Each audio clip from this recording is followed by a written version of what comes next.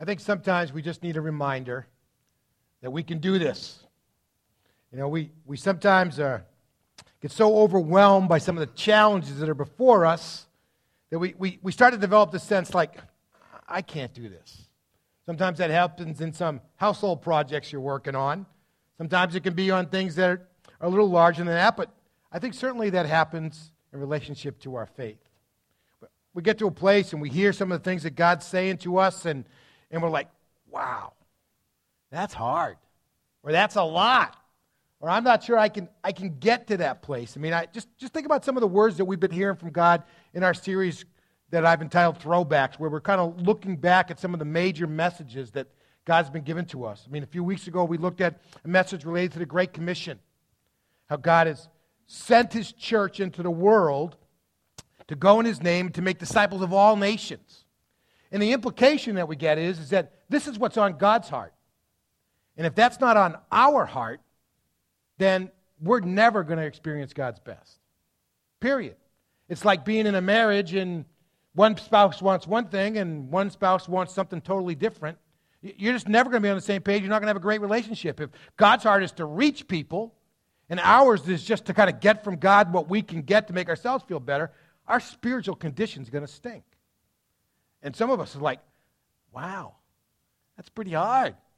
Or we think about Jesus as teacher, not just as Redeemer, as Lord, but as teacher, and understand that 70% of the stuff that He taught to us is application-based, meaning that we're supposed to do something about it.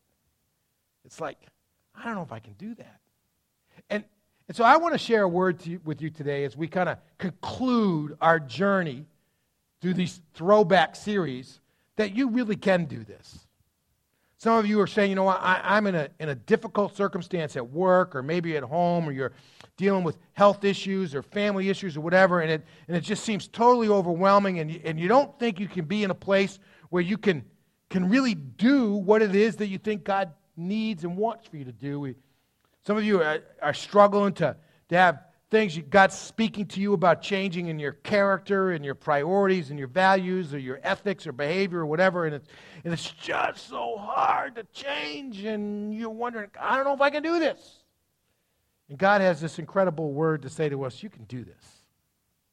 And so I want to use probably one of the greatest figures in the Old Testament that you don't know anything about. And that's a guy by the name of Josiah. So if you have your Bibles, I'd love for you to turn with me to 2 Chronicles chapter 34. 2 Chronicles chapter 34. If you're using one of our pew Bibles, we're going to be on page 390, flowing over to 391, and even on to 392, okay? Because I'm going to spend actually a number of minutes reading this whole chapter to us. Now, you're going to quickly recognize that Josiah is the king. And you're saying, oh, come on. I mean, he's got all the authority, right? And so his job is easy. How can it be that he can compare to me in terms of the challenge of really bad? Because he's got everything. He's got everybody at his disposal. Well, let's do a little, let's paint the picture of where Josiah is. All right? First of all, when Josiah comes to the throne, and he does so in 640 BC, he's 8 years old. Now, could you imagine being like the prime minister of Judah in that period of time, and you come to the king and say, well, what do you want us to do? And he's like, let's have hot dogs for dinner. You know, I mean, the kid's 8 years old, and he's in charge of the people, you know. He's supposed to be the spiritual and the political leader of the nation at that time. That's a pretty hard job. At this point in time, the nation of Israel has had a king for almost 400 years. Samuel had anointed Saul to be the first king of the nation of Israel in about 1020 BC. So about 400 years later, in 640 BC, Josiah comes to the throne. Looking at our own U.S. history, it's like the Pilgrims arriving. That's when they had their first king. 620, 640, right? 1620. And now we're all up into the 21st century. 2014. It's been a long time they've had a king. The nation, originally Israel, has been separated into Israel and Judah for over 300 years. So going back just a little bit before the Revolutionary War, they've been separated as two kingdoms. That happened, if you remember, after Solomon. In 931 BC, the nation split. The northern 10 tribes went off to become the nation of Israel, and the southern 2 tribes, Judah and Benjamin, stayed together, and they formed what the Bible refers to as the nation of Judah. The northern kingdom of Israel has been gone for 80 years into exile. 80 years they've been gone. You know, the Syrians came in 722 BC, if I ever remember my history right. And being used of God, they inflicted God's judgment on the northern kingdom. The 10 tribes have been taken away, dispersed, never to be heard from again. That would take us back to what? In our U.S. history between the First and Second World War, right? The 1930s. It's been a long time that Judah, this little nation's been sitting there all by itself, okay? Judah, they could really see the handwriting on the wall, okay? Meaning that they were very vulnerable. And in fact, within 25 years after the death of Josiah, the nation of Judah is going to be taken off into exile. In fact, he's going to die in about 609 BC. And within 5 years of that period of time, Daniel and his friends are going to be taken off to Babylon as a part of the beginning of the exile. It's a tumultuous time. It's not a good time to be the king of a tiny nation. On top of that, Israel has not had a godly king for over 60 years, except for one little blip in the screen at the end of Manasseh's life. Hezekiah, several generations before, had been a godly king. Manasseh had come in. King Manasseh, you can read about him in chapter 33 of 2 Chronicles. He comes in, he does evil in the sight of the Lord his entire life. God sends him into judgment. They says he was corralled with hooks. They put him in bondage. They take him off to Assyria. He's sitting in a cell. He's in his 60s. He cries out to God in humility and repents for all of the evil that he has done, and God allows him to return to his reign for just a brief period of time before he dies. Besides that, everything has been corrupt spiritually the whole journey. On top of that, the book of the law, Genesis to Deuteronomy, the heart and soul of what it means to be the people of God, had not been read nor even seen for over 50 years. You talk about a country that was spiritually off the rails, it was Judah.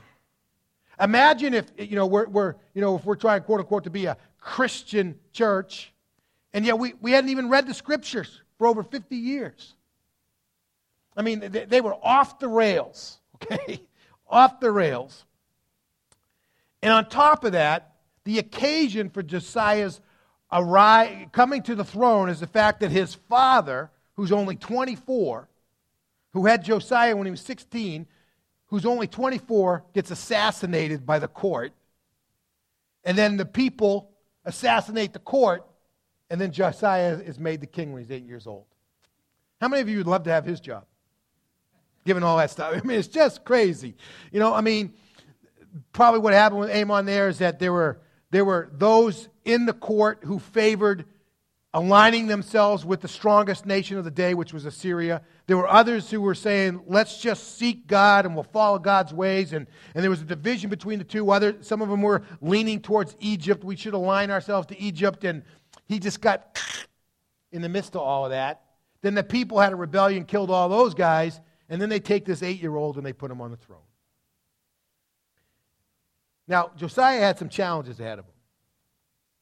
And I think as we look at his life, and I'm going to read all of chapter 34 for us, and so I think there are some great lessons that we can learn about how it is that we really can do this life that God's called us to do before him in Jesus Christ.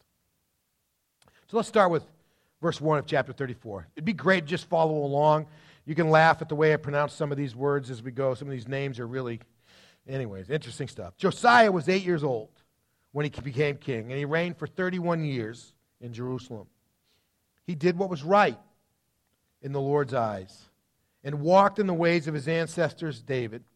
He did not turn aside to the right or to the left. In the 8th year of his reign, so now he's 16, He's at the ripe, old, mature, wise age of 16. While he was still a youth, Josiah began to seek the God of his ancestor David. And in his 12th year, so now he's the ripe, old age of 20, not even up to drinking age yet. In the ripe, old age of 20, he began to cleanse Judah and Jerusalem of the high places, the Asherah poles, the carved images, and the cast images. What had really become dominant in the land is that the people basically became like everybody else around them, and they engaged in pagan worship. And the thing that was most important to them was for their fields to be fertile and for their sheep and their cows and et cetera to be fertile. And so they tapped into the fertility cults that were around them, and that was marked by the Baals and the Asherah poles and the carved images and the cast images. And he comes in and he knows that that's not right. He understands that God is the creator of all, and he begins to put all that aside.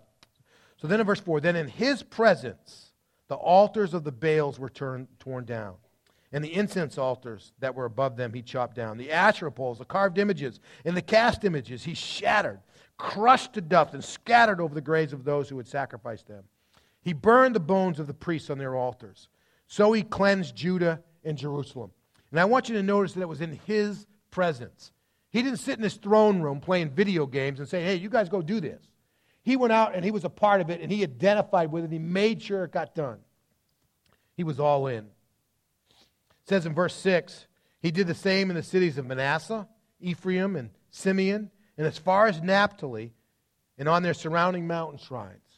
So this really is all of the geographical area that was the promised land where the 12 tribes originally set. You know, Simeon is to the south, so if you're looking at a map and you know the Dead Sea is kind of down here southwest of Jerusalem, southeast, of Jerusalem. Simeon was just to the west of that. It was the southernmost tip of the nation of Israel. He's down there and he's cleansing that area. Naphtali is as far as you can go in the north. From Naphtali, you can see the nation of Lebanon. You can see the nation of Syria. He's up in the headwaters where that feed the Sea of Galilee. He's cleansing that. He's cleansing the other side of the Sea of Galilee, what's known as the Golan Heights, which is close to Syria, and the area down below that today is a part of modern-day Jordan. He's cleansing all of that.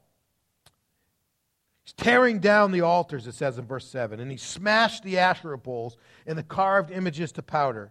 And he chopped down all the incense altars throughout the land of Israel, and then he returned to Jerusalem. Now, listen, we might say, well, he's the king. He can do whatever he wants. This doesn't mean that people like this. I mean, imagine, that our government finally decided, we're just way all too fat, and they just came through and started taking the refrigerators out of our house. I mean, they might have the power to do that, especially if they have enough people with them, enough weapons with them. That doesn't mean this is exactly what's going on. These people are saying, you know what? We know where you live. And when our crops don't come in next year because we didn't worship Baal, we're going to come looking for you. When our cows don't have healthy calves, when our goats don't produce, when our sheep don't bear the way, we're going to come looking for you because we didn't say our prayers to the Asherah poles. I mean, there's a lot of conflict. There's a lot of challenge in the midst of this. In the 18th year of his reign, verse 8, he's 26 now, right? In the 18th year of his reign, in order to cleanse the land and the temple, Josiah sent Shaphan, son of Azaliah, along with Messiah, the governor of the city, and the recorder Joah, son of Jehoaz, to repair the temple of the Lord his God. Why can't they all just be named Moses? It'd just be a lot easier to do all this, right? So they went to Hilkiah, the high priest, and they gave him the money brought into God's temple. The Levites and the doorkeepers had collected money from Manasseh and Ephraim and from the entire remnant of the Israel. They had gone through the land collecting money to restore the temple from all Judah, Benjamin, and the inhabitants of Jerusalem. And they put it into the hands of those doing the work. The temple had really been altered. Certain buildings had been torn down. The altar had been torn down because they were doing all kinds of pagan worship up there. So they had all multiple altars and etc. So it's been really changed. And so he puts his heart to put the house of God right. So they put it into the hands of those doing the work and those who oversaw the Lord's temple. They in turn gave it to the workmen who were working in the Lord's temple to repair and to restore the temple. And they gave it to the carpenters and the builders, and they used it to buy their supplies, the quarried stone and the timbers for joining and to making beams and for the buildings that Judah's kings had destroyed. The men were doing the work with integrity.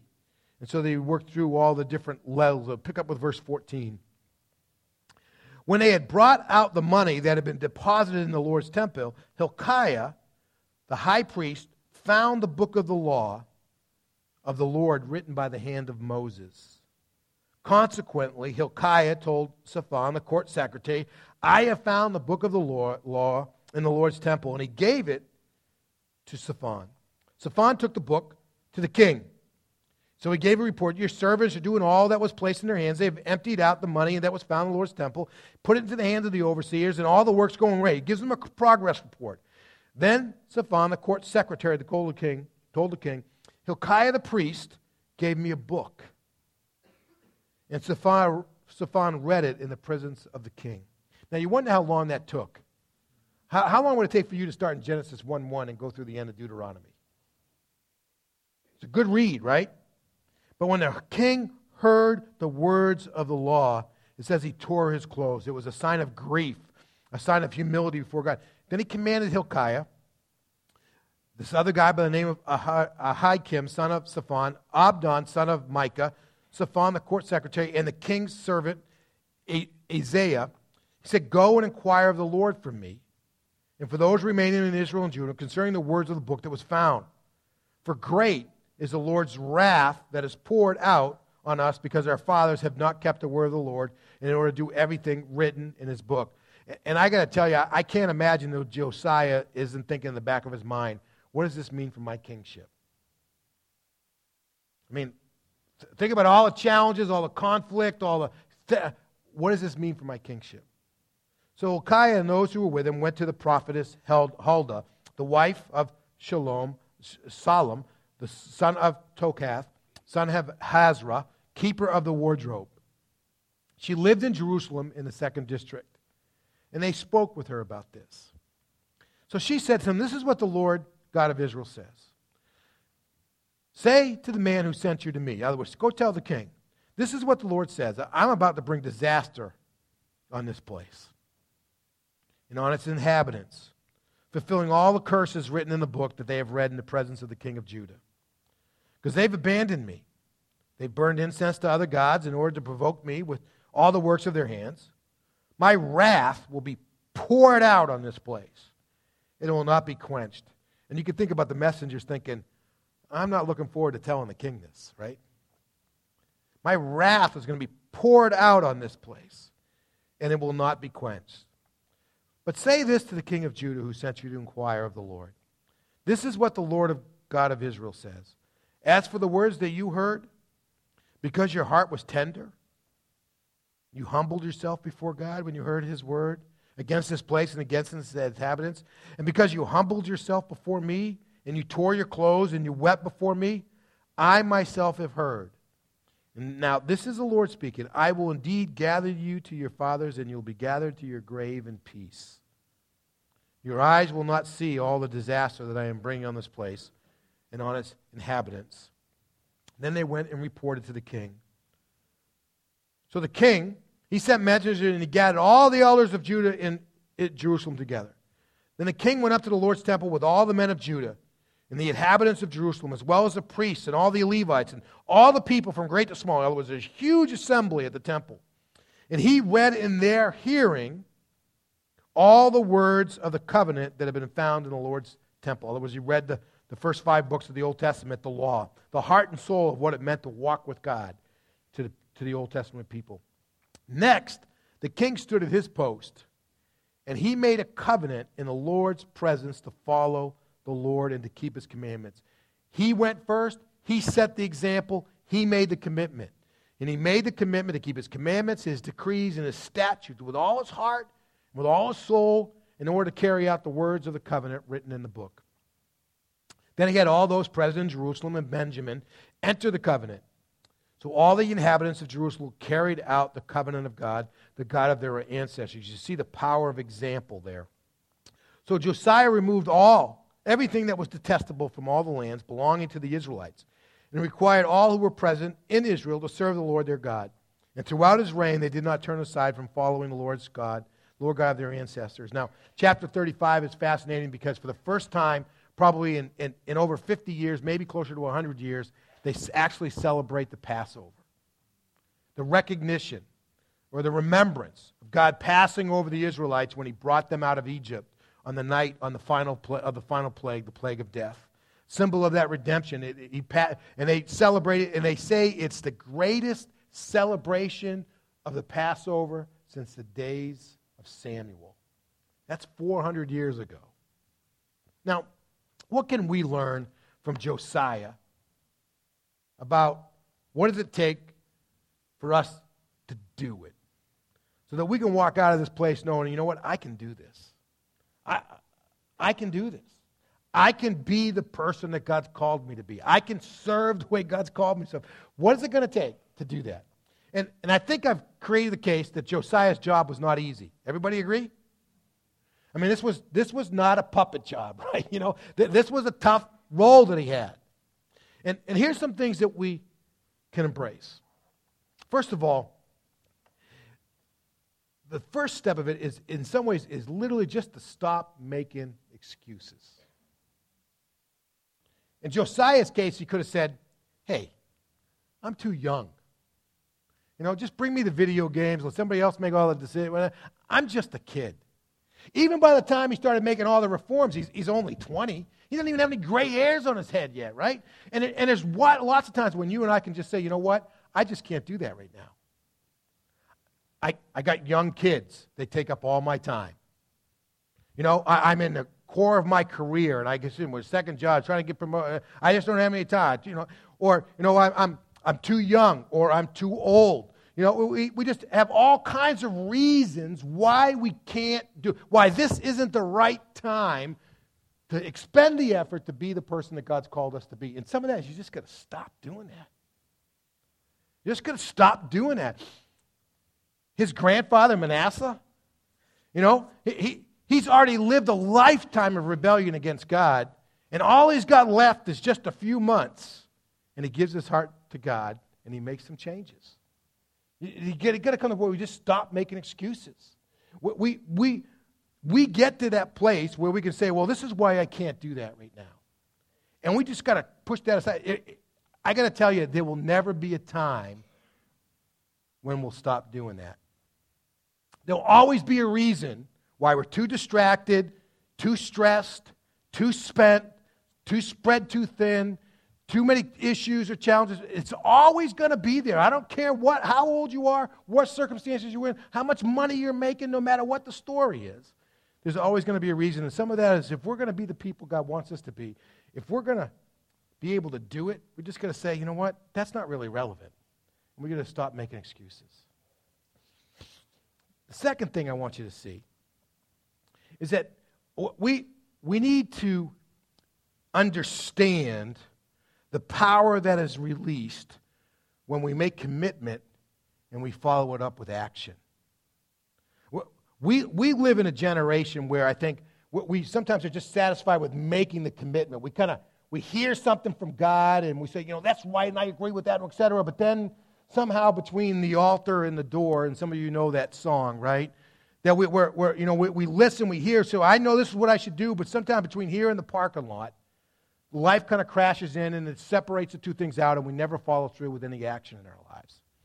Look what Josiah does. He makes a commitment. He stands in public and says, this is what I'm going to do, and then he follows it up with action.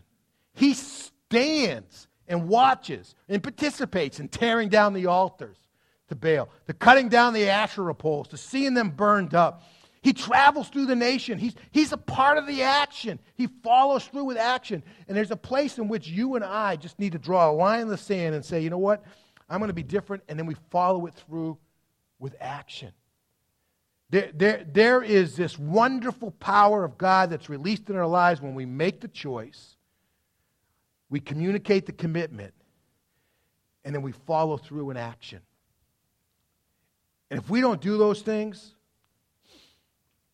it's going to be really hard to do it. just to be able to do it. Third thing, it's impossible to read 2 Chronicles chapter 34. It's impossible to understand the life of Josiah and not understand the role that the Word of God played in his life. The thing that shaped it, the thing that drove it, the thing that directed it was the Word of God.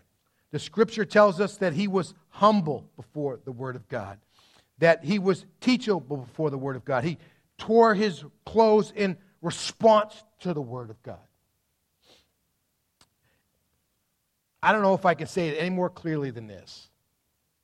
And I don't care who you are and what your learning style is or anything else. If we don't get into the Word of God, we're not going to be able to do it. Can't put it any way. If you're trying to live a victorious, life-changing journey of faith in Christ without being in the Scriptures, it's just never going to happen. Just not. It was the Word of God and his response to the Word of God that guided the fact that Josiah was a person who shaped and changed the spiritual direction of a nation. He was a guy who did it. And he did it because he was responding to God's Word. And whether you have to listen to it on a CD or whatever, podcasts or whatever, or get it off of Twitter or whatever you have to do if we're not getting the Word of God into our lives, we're not going to be able to do it. You and I have to embrace the role that the Word of God plays and be in the people that God's called us to be. The last thing I want you to see is that in order to do this, is that you got to remain teachable. You just have to remain teachable. Josiah could have said, you know what, hey, listen, I've cleaned up Jerusalem. That's enough, right? God should be happy with that. All right. Now I'll clean up the nation. We'll go from Simeon all the way to Naphtali. We'll go from the Mediterranean to the other side of the Jordan River. That should be enough, right? Oh, no, now let's get the temple right. Let's rebuild the temple.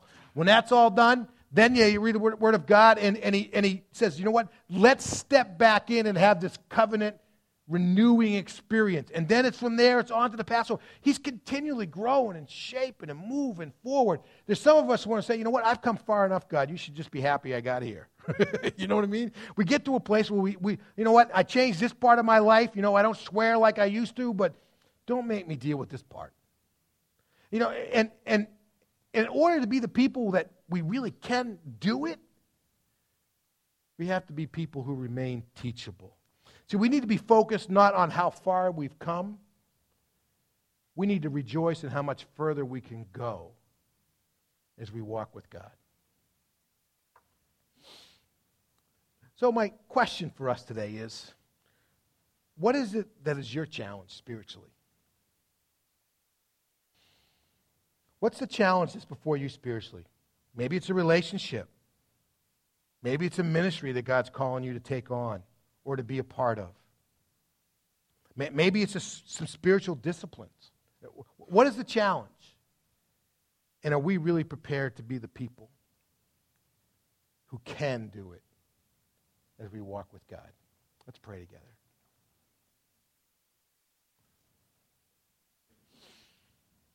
God, I want to give you thanks that you didn't give me Josiah's job.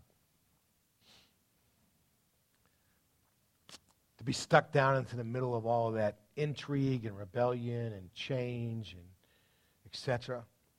And to do so at such a young age. Well, thanks for the encouragement that his life is to us. That if we'll just do the same things that he did, just listen to you, respond to you, obey you, and just keep doing so, you're going to do marvelous things. God, thank you for the promise that we have from your word, that through Christ who strengthens us, we can do all things that you ask of us. We pray it in Jesus' name. Amen.